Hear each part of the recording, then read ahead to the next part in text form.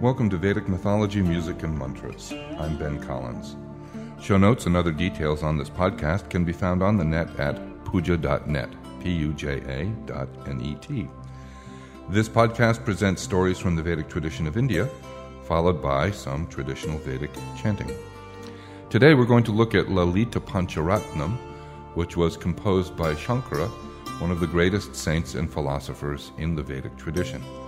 He's often known as Adi Shankara because he was the first, Adi, in a long line of teachers known as Shankaracharyas, who are respected spiritual leaders in India today, well over 1,000 years after the time of Shankara.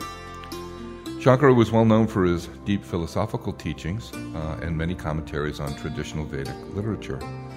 Personally, my favorites are his devotional works, particularly those devoted to the goddesses, like Annapurna Stotram, Kanakadara Stotram, Meenakshi Stotram, and many, many others that we will present in future episodes of this podcast.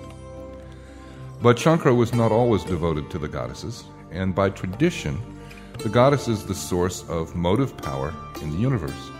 The god creates, and the goddess animates. But in his earlier years, he was largely dismissive of the role of the goddess, and taught that the worship of gods alone was necessary for enlightenment and liberation. But one day the goddesses decided to teach him a lesson. He was walking along alone on a path, and suddenly he felt all his life energy, known in Sanskrit as Shakti, leave his body. He lay on the ground, fully alert, alive, but helpless and unable to move. As he lay there, a young girl walked up to him and with a smile asked what was wrong. Shankara tried to move his lips to speak, but couldn't get a word out.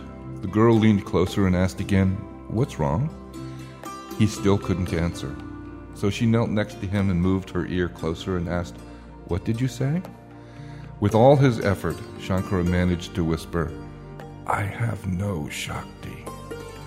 The young girl stood up and with a knowing glance said, "That's right. Let this be a lesson to you." She then turned into her true form as Mother of the Universe and disappeared. From that day onward, Shankara was a great devotee and wrote many beautiful songs for the different forms of the goddess.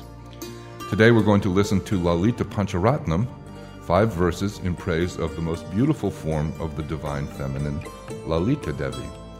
It's worth mentioning that English translations of Sanskrit are woefully inadequate. Sanskrit is a wonderful multi-dimensional language, and most of its layered beauty is absolutely impossible to recreate in English.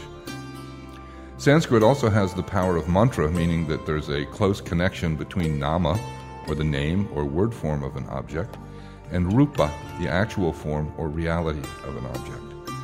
In other words, the repetition of a mantra gradually allows the reality of that form to dawn in your awareness. In the case of spiritual pursuits, the divine reality is eventually revealed from within your own consciousness through continued use of mantras. So these stotras in praise of the goddess may seem at first to be an endless and almost boring repetition of similar traits. However, in fact, the pundit or the rishi is actually capturing the essence of his perception or experience in words that, with practice, would recreate that reality in your own awareness. That is what a mantra does. So a stotra is inspirational on one level of meaning and developmental on the spiritual level of mantra. And that's why most stotras conclude with a verse that reminds the reader of the benefits that are gained from memorization and practice. So here's a rough translation of these 5 verses, which contain beautiful descriptions of the goddess Lalita. At dawn I meditate on the smiling face of Lalita, who has lips resembling the bimba fruit, a slender nose decorated with a large pearl, graceful ears with earrings, and a delicate bindi. At dawn, I perceive her graceful vine-like arms and her delicate fingers luminous with gem-laden rings and bangles. She holds a sugar cane, a bow, flower, arrows, and a mace. At dawn, I bow to the lotus feet of Lalita Devi, fulfiller of the wishes of her devotees, she who helps us cross the ocean of samsara, worldly existence. She who is lavishly decorated and who is worshipped by Brahma the Creator and all the other gods. At dawn I sing the praise of Lalita, Bhavani, who is known through the wisdom of the Upanishads. She is full of mercy, the prime cause of creation, protection, and destruction of the universe. She is beyond comprehension, beyond the Vedas, beyond speech, and beyond the mind. Lalita, at dawn I recite your names: Kameshwari, the goddess of desire; Kamala, the lotus; Maheshwari, the goddess of all goddesses; Shambhavi, the consort of Shambhu or Shiva; Jagatam Janani, the mother of the universe; Vakdevata; Saraswati, the goddess of speech; and Para, she who transcends all; and Tripureshwari, the goddess of the three worlds. Those who recite at dawn these 5 melodious verses in praise of Lalita is soon blessed with her presence, along with education, wealth, health, and fame. That's the end of the translation, and now here is Lalitha Pancharatnam.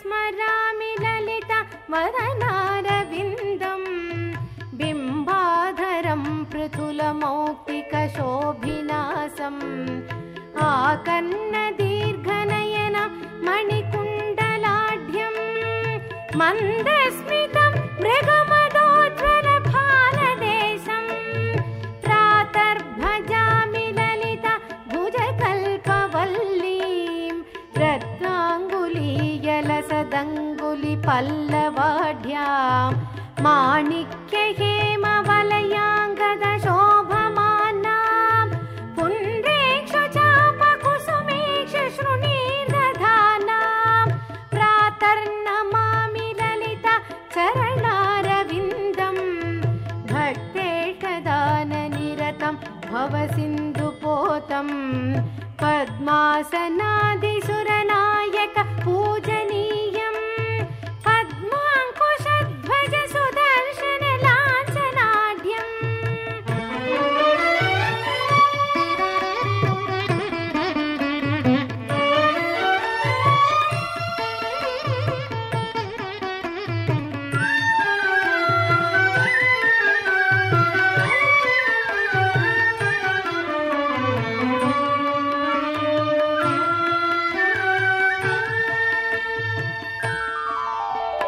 प्रातस्तुवे परशिवां ललितां भवानीं त्रय्यन्तवेद्यविभवां करुणानवद्यां विश्वस्य सृष्टिविलयस्थितिहेतुभूतां विश्वेश्वरीं निगमवाङ्मनसातिदूरां प्रातर्वदामि ललिते तव पुण्यनाम कामेश्वरीति कमलेति महेश्वरीति श्रीशाम्भवीति जगतां जननीं परेति वाग्देवतेति वचसा त्रिपुरेश्वरीति यश्लोकपञ्चकमिदं ललिताम्बिकायाः सौभाग्यतं सुललितं पठति प्रभाते तस्मै ददाति ललिता झटिति प्रसन्ना